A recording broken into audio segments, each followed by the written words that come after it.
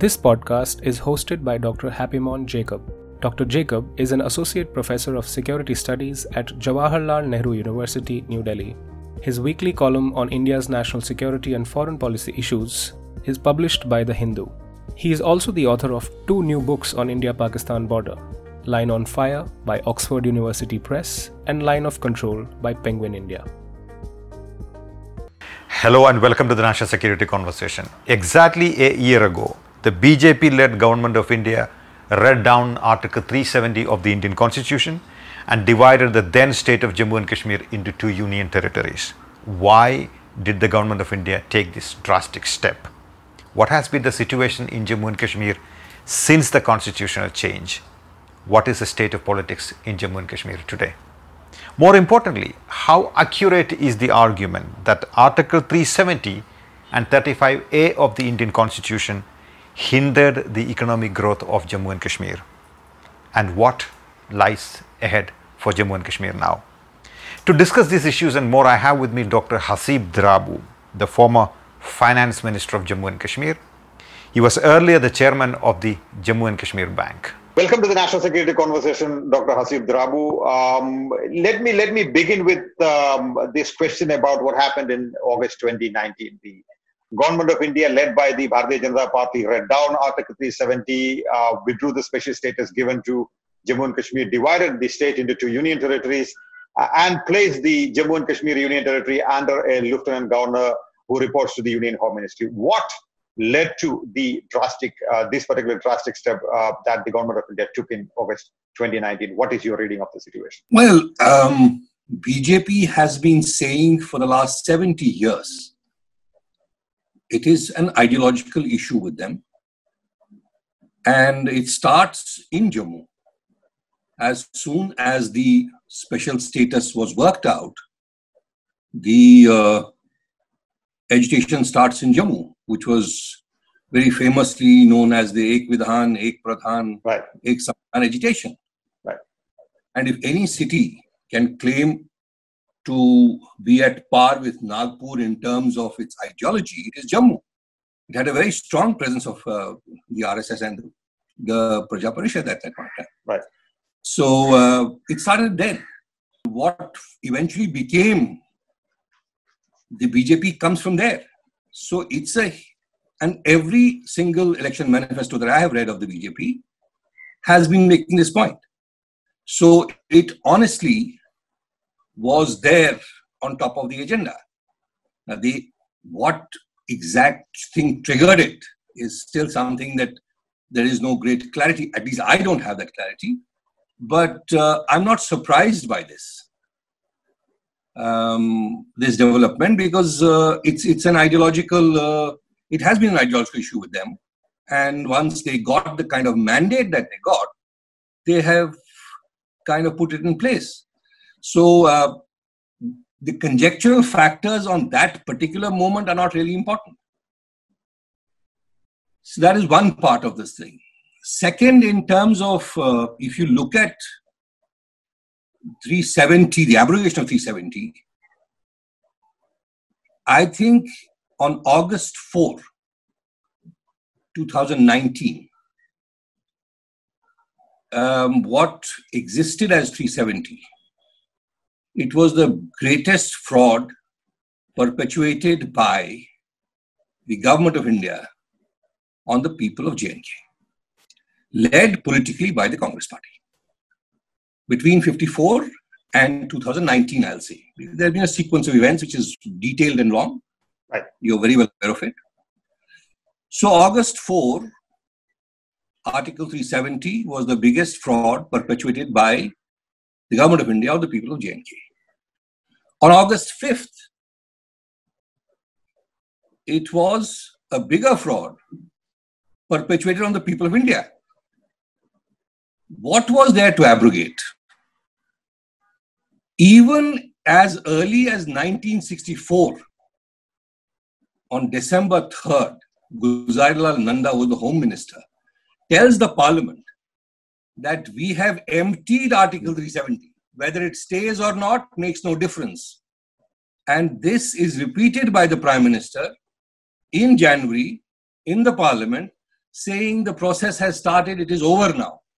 370 has no meaning. But So that is not how... Right. What did the BJP abrogate then, really speaking, in terms of effectively? Optics of it, yes, I understand. Politics of it, I understand. Substantively, in terms of the actual things that would have changed, what is it that has happened? Important things have happened post the abrogation of Article 370, which is not getting as much play in the media as it ought to have got. Whether it's in terms of the domicile rights, whether it's in terms of the delimitation, whether it's in terms of powers that are now given to army to acquire land and so on and so forth, all kinds of stuff. So the real work is happening post of August. But for the optics of it, yes, of course. And I'm seeing it purely from a Kashmir perspective. When you look at the national perspective, it's different. Because there is this whole thing which has been built up that you have reintegrated Kashmir. That was a big that's how it was packaged and positioned. So I think that's where one should kind of look at. Right. So you are essentially saying that what happened in August 2019 was essentially driven by BJP's ideology going back a very long time. However, the BJP sold it very differently in August last year. It said that the removal of Article 370 or reading down of it will lead to empowerment of the people of Jammu and Kashmir, will lead to economic development, it will lead to uprooting of terrorism, etc. So they never spoke of ideology at all. They had a completely different set of reasons to justify this. So, you see, that is how you package and position it. I'm saying, so what is the reason for it is fundamentally the fact of their own ideology, which they have been articulating for the last 70 years. It's a commitment which they have been making, election after election. It's something that the RSS has been suggesting for the last 70 years, I say. So I am not really saying that, how they packaged it. Of course, that is different. That and that we can debate and discuss whether that was, but that's of course not the real reason. Let's talk about the packaging a bit. 1 year later, this is almost 12 months after the drastic decision was taken in August last year. What has changed on the ground? Violence-wise, development-wise, are people happy about it? What's your sense of what's happening on the ground? What has changed on the ground, if any, at all? Well, not that I expected any change. As I said, since August 5th, not that I have been back in the state, but of course there is a huge kind of it's a very layered kind of a thing, if you ask me. It in some ways the way the package was designed, I must say, was carefully thought through. The fact that you converted it to a union territory. Now, constitutional things apart, I have written about it. I'll come to that in a minute. I know. And but leaving that aside for the moment, in terms of what the constitutional validity of all this is, the fact remains that on ground, with this package of 370, 35A, union territory, and all that. The overwhelming sense that I get from people in Kashmir, people like myself also, feel very, very humiliated, extremely betrayed by this. Not just the fact of what was done, but also how it was done. So there is a whole, both these things are very, very important. I have, again, I've written about it. I don't agree at all that 370 or a special position in J&K hampered the economic development of J&K. There's no question about that. And when economic development is talked about, you take any indicator, any development indicator in the world, whether it is literacy, lifespan, whatever, social spending, any indicator, J&K is way much better than many, many states, which include states like Gujarat and Karnataka and Tamil Nadu, which are like good states, right?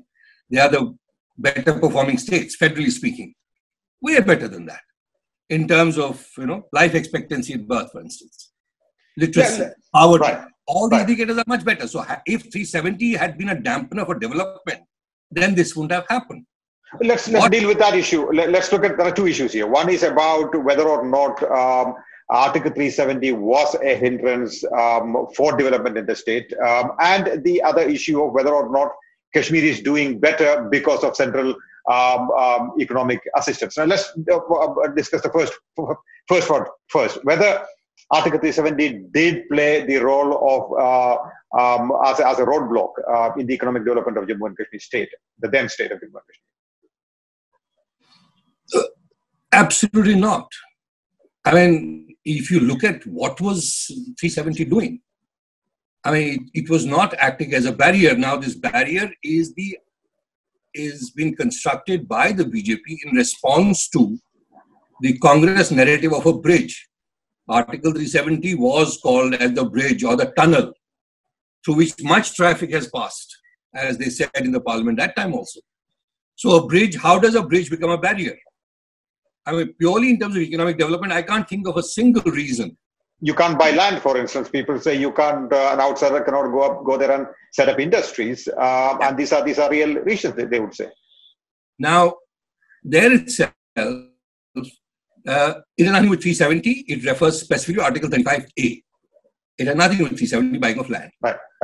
However, 35A draws its origins taken from ordinance in 1927, the state subject notification of Maharaja.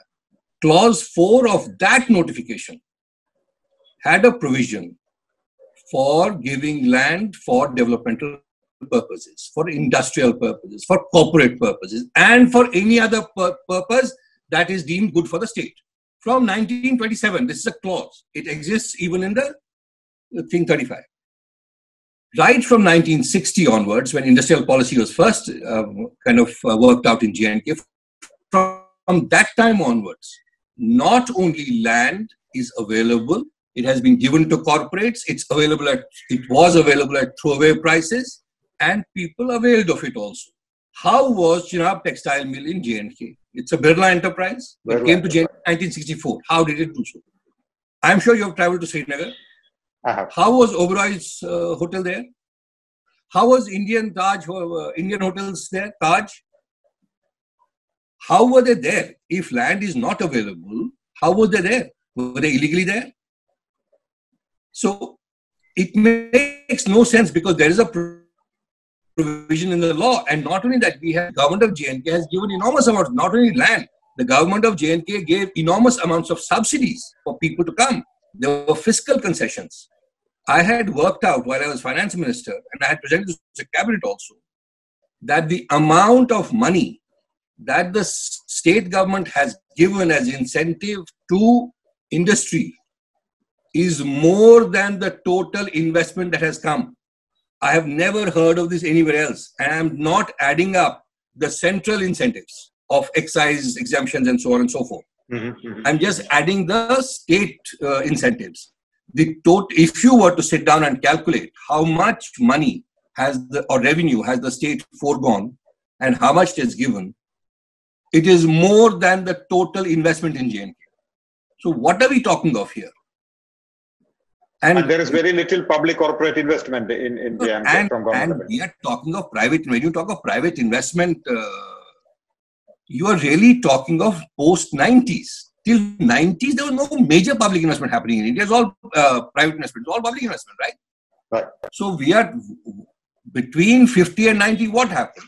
It was private public investment. Not a penny came to J&K. Not a penny came to J&K. So in a sense that if you were to look, and government of India had no constraints in terms of acquiring land. They didn't face Article 370. How come that PSUs didn't invest in J&K? Right. You can talk about private investment post 90s because by 90, militancy had set in J&K, and why would a private corporate investment want to invest there? A, the overall situation is not very conducive. B, infrastructure is very, very poor. So forget 90. I can understand 90 because I even as economic advisor of government, I led a lot of corporates to J&K. Nobody was interested. You have power shortages. Now you have internet issues. You have all kinds of stuff. The real question to be asked is, why didn't government of India invest through its CPSUs? There are 300 PSUs. And their total investments in the country are 25 lakh crores, which is 25 times the SDP of J&K. And they employ more than 1 million people as of March 31st, 2020, which is when the numbers came in. How much have they invested in J&K in the last 70 years? 150 crores. Out of 25 lakh crores. It is staggering. How much have they invested in J&K? 25 crores. 125 crores, 150 crores. And out of 1 million people that CPSUs employ, how many are there from J&K? In J&K? 21. Wow. 21. And as J&K Bank chairman, I have sanctioned loans worth 103 crores, right, to locals. And what are we talking of here? We are talking of 25 lakh crores, even if, and if there was a developmental issue, it rests with the government of India. Why did they not do that? All right, I understand that point, Dr. Drabu. Let me ask you a slightly different question, which is, it is widely believed that the Jammu and Kashmir, the then Jammu and Kashmir state, has been traditionally been highly subsidized by the government of India. Tens of thousands of crores were given to Jammu and Kashmir on an annual basis for its development, and that perhaps explains the argument that you earlier made, which is, Jammu and Kashmir is doing much better than most other states as far as poverty is concerned, unemployment, or even for that matter, literacy. When you were finance minister in Jammu and Kashmir, in fact, you negotiated the PM development package of almost 80,000 crore rupees. So how do you sort of answer that sort of respond to that sort of a public perception, as it were? It's an important question, and I think it's good that you asked this. I want to make a distinction here between the government of J&K and the economy of J&K. Right. Okay, that's an important distinction to make. Right. The central government has been funding liberally the government of J&K, not the economy of J&K. So large amounts of money have come in terms of transfers from center to state, which happen with every state. So if you look at it from that perspective, J&K gets what is due in the constitution. You can't get outside the constitution. There is a laid out scheme, central state transfers. There's a share in taxes, which you will get as per the formula worked by the Finance Commission, which J&K got. Then you would get planned transfers, which have stopped now for all states, central state plans. You would get that. You would, J&K was a special category state, not in terms of 370, but by an executive order of Planning Commission. 10 of them were special category states. So they would get what is due to them. How would center give money outside of that scheme? No special packages? No, I'll come to that also. I'll come to packages also. There are only 2 packages in J&K which have ever happened. And I have had the privilege of heading both. One as economic advisor and one as finance minister. There's no third package. In fact, my argument with the government of India was this. Both times, as economic advisor first, and I remember Dr. Manmohan Singh was the prime minister, since I knew him and I had worked with him. I walked up to him and said, sir, why are we doing this? Why can't you give me the same money? I'll do it as a package, because it's getting into funding revenue deficits. And that nobody has a track. So I'm not going to ask for more money. I just want you to reorganize various things that are happening all around, and we worked out a package. Interestingly, I asked for 6,000 crores, and when it was announced in J&K, it had become 26,000 crores. And that is how it invariably works, because some bureaucrat somewhere in finance ministry trying to look good added 18,000 crores of government of India equity into power projects, which are not owned by J&K, which are owned by government of India, and said, so I walked up to Sanjay Baru that time, who was, was a friend of mine, and I asked him, I said, Sanjay, did I hear, because the Prime Minister was speaking from the dais and I was sitting in the thing. So when I heard this 26,000 crores, I was like, what happened here? Because we didn't, and then it turned out that it was like, 18,000 crores. Now, when you look at it, you will see a number 26,000 crores. Fact is, it was only 4,600 crores. 18,000 crores were absolute nonsense. They were like, putting, now the same thing, we negotiated a package of 80,000 crores. Now, while there were additionalities for it, but every single thing came from where you actually could get shares. Like, in Sarv Shiksha Abhiyan, you would get money. So you got a little more money than you would normally expect. So it's not as if it's a hugely subsidized. I think this comes from a historical baggage, which was very brilliantly handled by Sheikh Abdullah at that time, who said, I'll not eat rice because rice is subsidized. I'll eat potatoes. I don't want subsidy from government of India. It became it was a brilliant political move. And it kind of, the whole subsidy culture came in from there.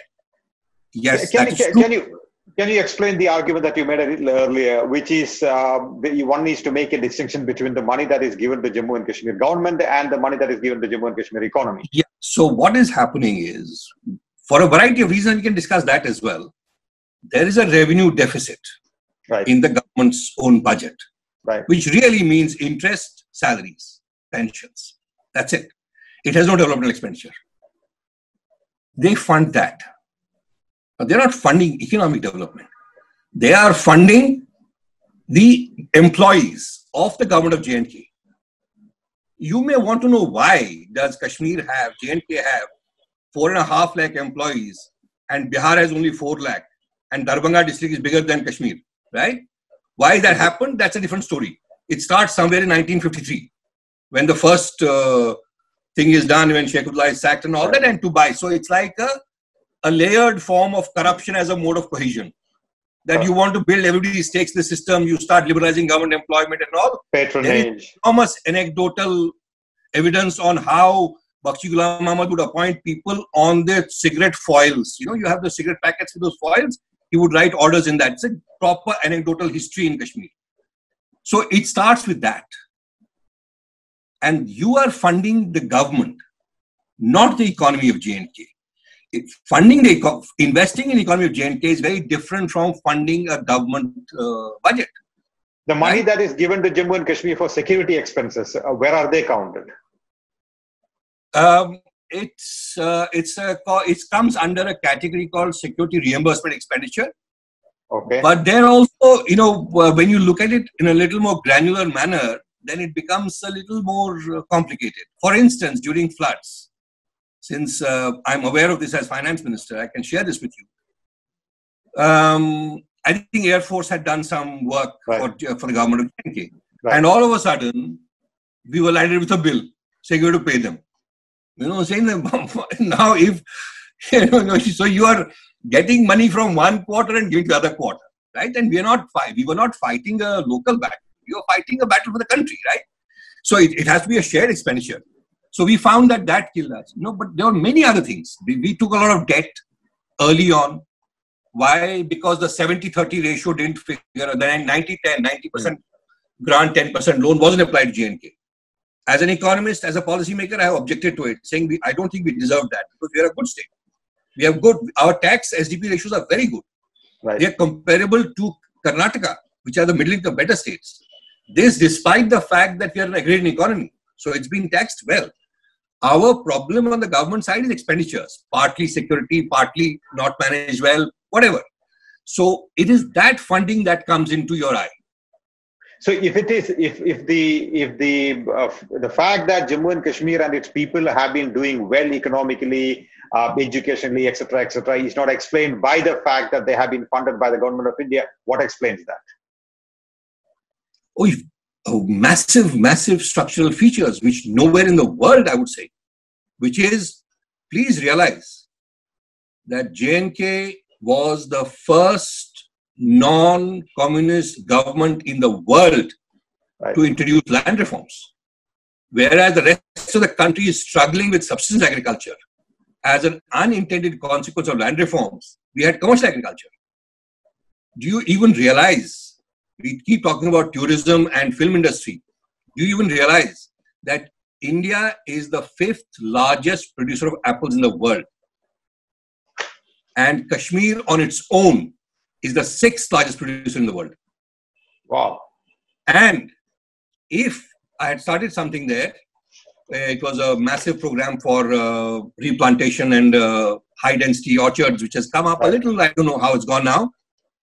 I had shown submitted a note to the government of India, also published it subsequently, that if we follow this developmental paradigm, which is sustainable ecologically and otherwise, in 5 years' time, India would be the second largest producer of apples in the world. Second largest in the world. On basis of what? One thing, that is J&K. We refuse to look at these things. We have now decided to give some 35 industrial estates, some 10,000 canals. Now tomorrow, you will not be able to, figure out whether you are in a sweatshop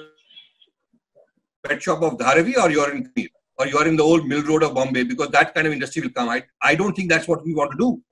If the whole world is looking at an environmentally sustainable thing, and you have such an opportunity, such a market, such diversity of commercial agriculture, and you don't have to worry about income distribution like you have to worry about industrial development, because it has its own mechanisms of income distribution, right? You have a very good egalitarian asset distribution, right? That's right. If you look at, you have to look at some of the numbers. It is striking. The debt to asset ratio, which is done by the NSS, it is not done by J&K government. NSS has done it. They do it every year. The debt to asset ratio is the lowest in J&K.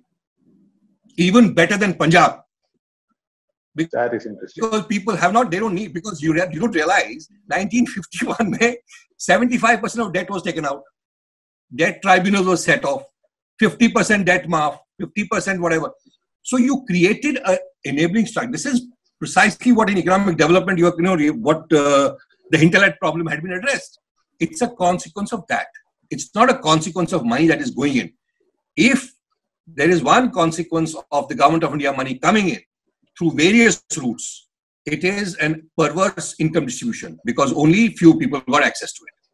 So, because of a system, whichever way. Plus, of course, when you look at the money that's coming into J&K in the budget, that is substantially lower than what actually comes in. A lot of unaccounted money comes from various sources. So you have created a situation there where there are grave economic problems. Structural economic problems are there in the system, because, for instance, you have an asset price bubble. The land in J&K is as expensive as Bombay. So Article 370 and 35A did not hamper economic development in Jammu and Kashmir. Will Jammu and Kashmir become a union territory? Will that actively hamper economic development in Jammu and Kashmir? Just reversing that question, that's all. Of course it will, because, because what is happening is you are now making policy remotely from New Delhi. Right. All economic policy evolves in relation to how your legislative structure is. Because you were an empowered legislator, you could do a number of things. Starting off with land reforms. No other Indian state could do, because you would violate the Constitution of India, Article 14, right to property as a fundamental right. That is why, in fact, that is one reason why 370 was put in, because you wanted to carry forward land reforms, which could not have been carried out under Indian Constitution. That's right. So when you have an empowered, you can. My regret, to be honest with you, as a professional, is that we did not leverage 370 enough. We could have actually shown the rest of the country what could be done. One example, Industrial Development Regulation Act 1957. Huge constraints. It took the rest of the country some 30 years and Manmohan Singh to abolish it, apply to J&K. So you could have very well done what you wanted. So the legacy of a protectionist, controlled, command, Raj economy didn't exist in J&K. So I forever was arguing, why don't you make this J&K a model case and test out? For instance, we were trying to see Bombay should become the financial hub, right? Right. You could burn offshore banking and all. You still have not been able to do it. Why? Because there are 20 policies which prevent that. None of those apply to J&K. You could have very easily set up an offshore banking center in J&K without even bothering to do anything. So we never positively, I said this in the assembly also. I said my regret is that we have not leveraged 370. We have used it for political purposes, but not for developmental purposes. It could have been used.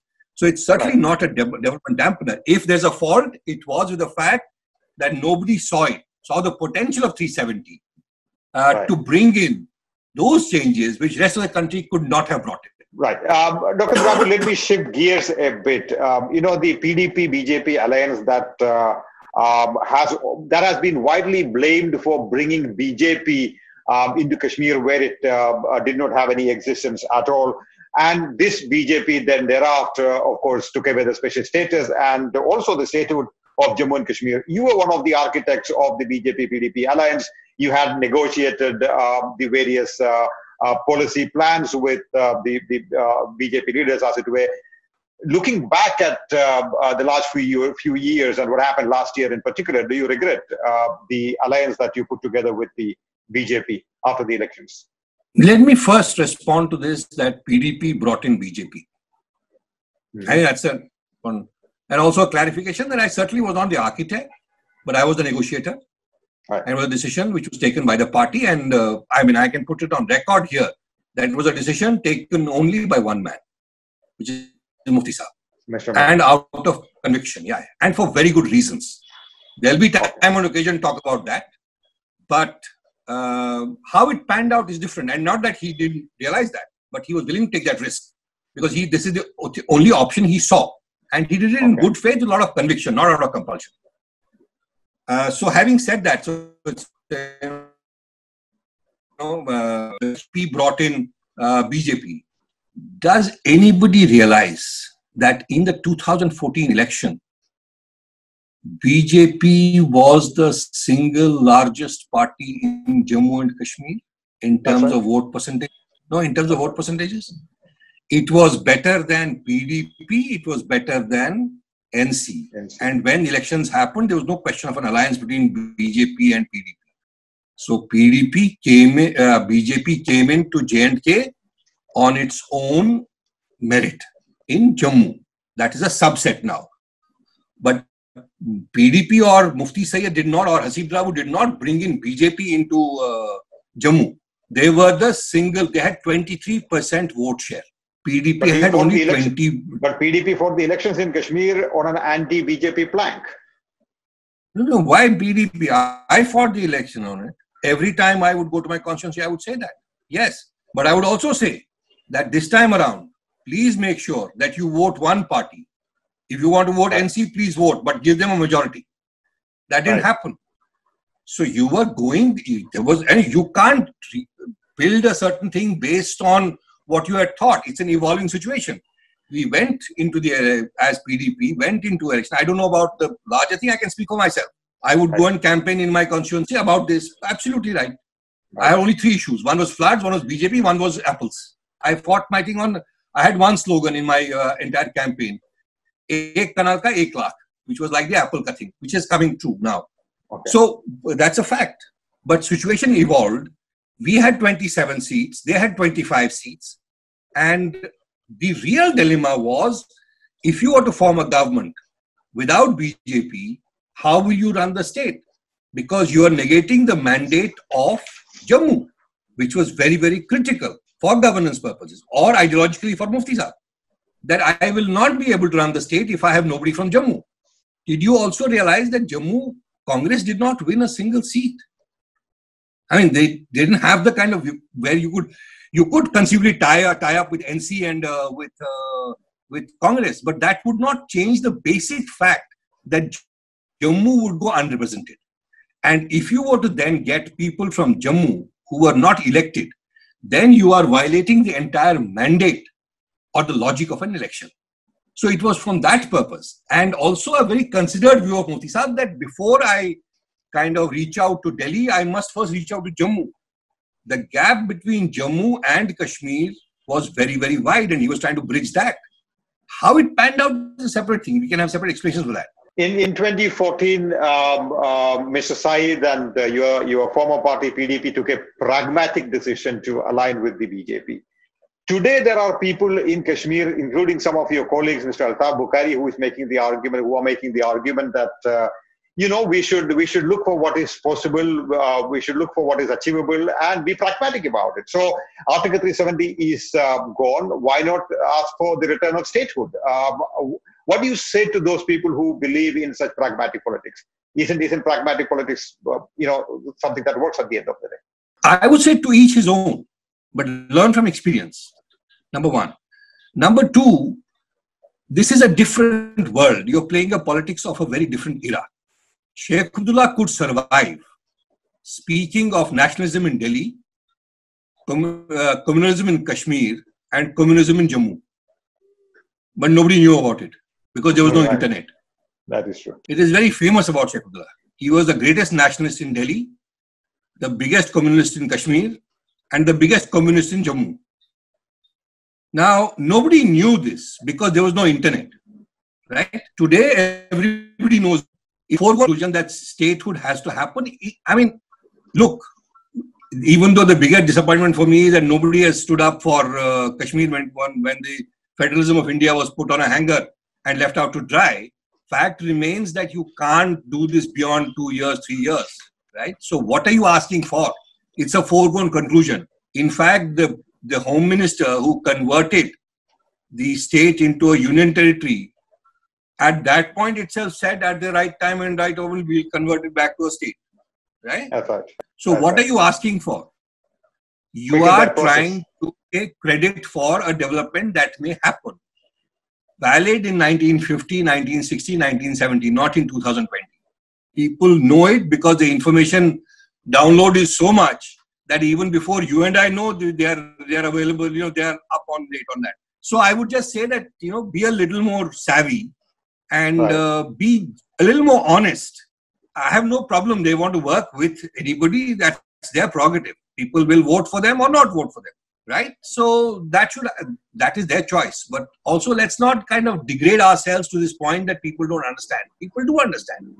So if they want to make a pragmatic decision, and what is pragmatic in Mufti's time may not be pragmatic now because a historical thing has happened in between. Things have changed, but they may find it still relevant. Yeah. I mean, did Sheikh Abdullah not support an RSS candidate in municipality in as early as 1953, 52? Did he not support them outside 1965 saying that, in Jammu? Why are we raising it today? And for what purpose? I mean, they have, a proper presence in the valley now. They may not have won seats, but in the state, they had 23% vote share, more than what PDP had. And what right does anyone have to kind of deny that? You don't want to vote for them? Talking about your days of campaigning in Kashmir in 2014, you wrote recently that Kashmiri people don't see mainstream Kashmiri parties as having any role in the resolution of the Kashmir issue, as it were. What do you mean by that? When I was somebody who had kind of contributed to the whole self-rule document, and I was seen as somebody who had access to Mufti Saab, and we were discussing, and he had taken great pains to get me in and whatever.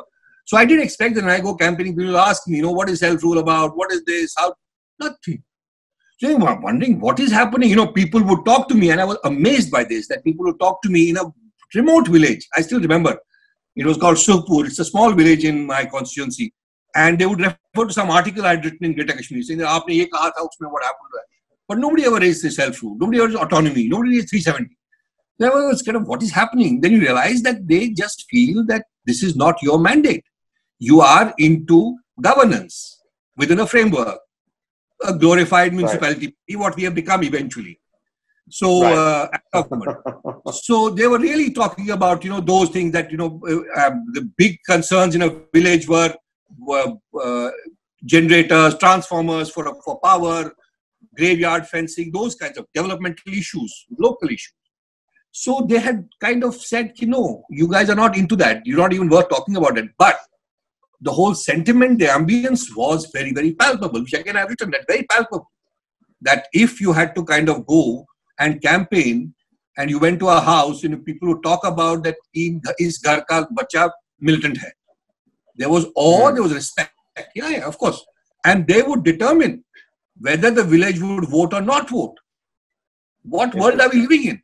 So, which is why I said in that piece that you referred to, that militancy had become a rite of passage, so to say. Because their social standing had improved. Social standing had improved. I know people whose children had died in this whole thing, how they were treated. Or those who had active militants that time, their kids, they would be treated differently. So there was a certain sense of that, which is why I kind of said that they had decided that, and there's no confusion on that. You are into development, these guys are into resolution. Right. Here is my final question. I mean, there's a lot of talk in Delhi about Vikas or development, and one of the reasons why Article 370 and 35A have been removed is because New Delhi wants to usher in good governance and development in Jammu and Kashmir. Is it possible to have development in Kashmir without conflict resolution? Now, let me draw your attention to the Jammu and Kashmir's own economic survey, which estimated that protests and violence over a 5-month period of July 2016 to November 2016 cost economic loss worth 16,000 crore rupees. The question that I'm trying to ask is it possible for New Delhi to build peace and resolve conflicts in Kashmir merely through economic empowerment, even if that is what the intention is? Two parts. That the economic survey you're referring to is something that I had done there and tried to figure out, how do you, if you are, shut for 360 days, I don't know how people survive. That's a very, very important question to answer. People have not answered asked the question. Right. In terms of, economic development, I'm not sure if, there's only one condition required for Kashmir to prosper, which is peace. And it doesn't need an economist to tell you that. Investments are not political. They need an enabling environment of peace. After that is there, they need an enabling environment of infrastructure, which again is not there right now. Hasn't been there for the last 30 years. Power is a big, big luxury. So you will not, no matter what you do. And the easiest thing for Government of India to do is not to rely on private sector investments.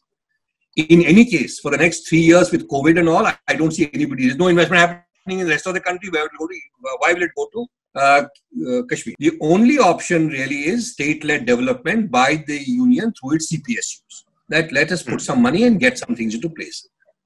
Even after you do that, suppose you were to do that and make a massive plan, exactly like what you've done for the Asian Tigers. Whole state-led industrial development. Singapore, that kind of stuff. Take massive funds, push it in or whatever. Will you kind of obviate the problem? No. You may lessen the intensity of the issue. You may get people busier lives. It may build stakes into the system. That is true. That's long term. But it will not resolve the issue for you, no matter what you do. It is a political issue. It has huge social moorings, which is what I am convinced of, that we need to look at that. But the manifestation of it is very, very political. And unless it is addressed at that level, no amount of pump priming, subsidization, glorification, repression will solve it. It has to be handled in a much more thoughtful, careful manner. And some of it, though it's not work, some of it was done like that. You are trying to build a narrative that actually helps bridge the gap, which in this whole desire to play optics in politics has been lost. So a certain degree of political gravitas is needed if you want to go further down the right path in J&K. Dr. Drabu, wonderful talking to you. Thank you so much for coming on the show. Thank you for listening to this podcast. If you like this podcast, please rate and follow us. For regular updates, you can also follow our Twitter handle NSC with HJ or our Facebook page National Security Conversations with Happymon Jacob.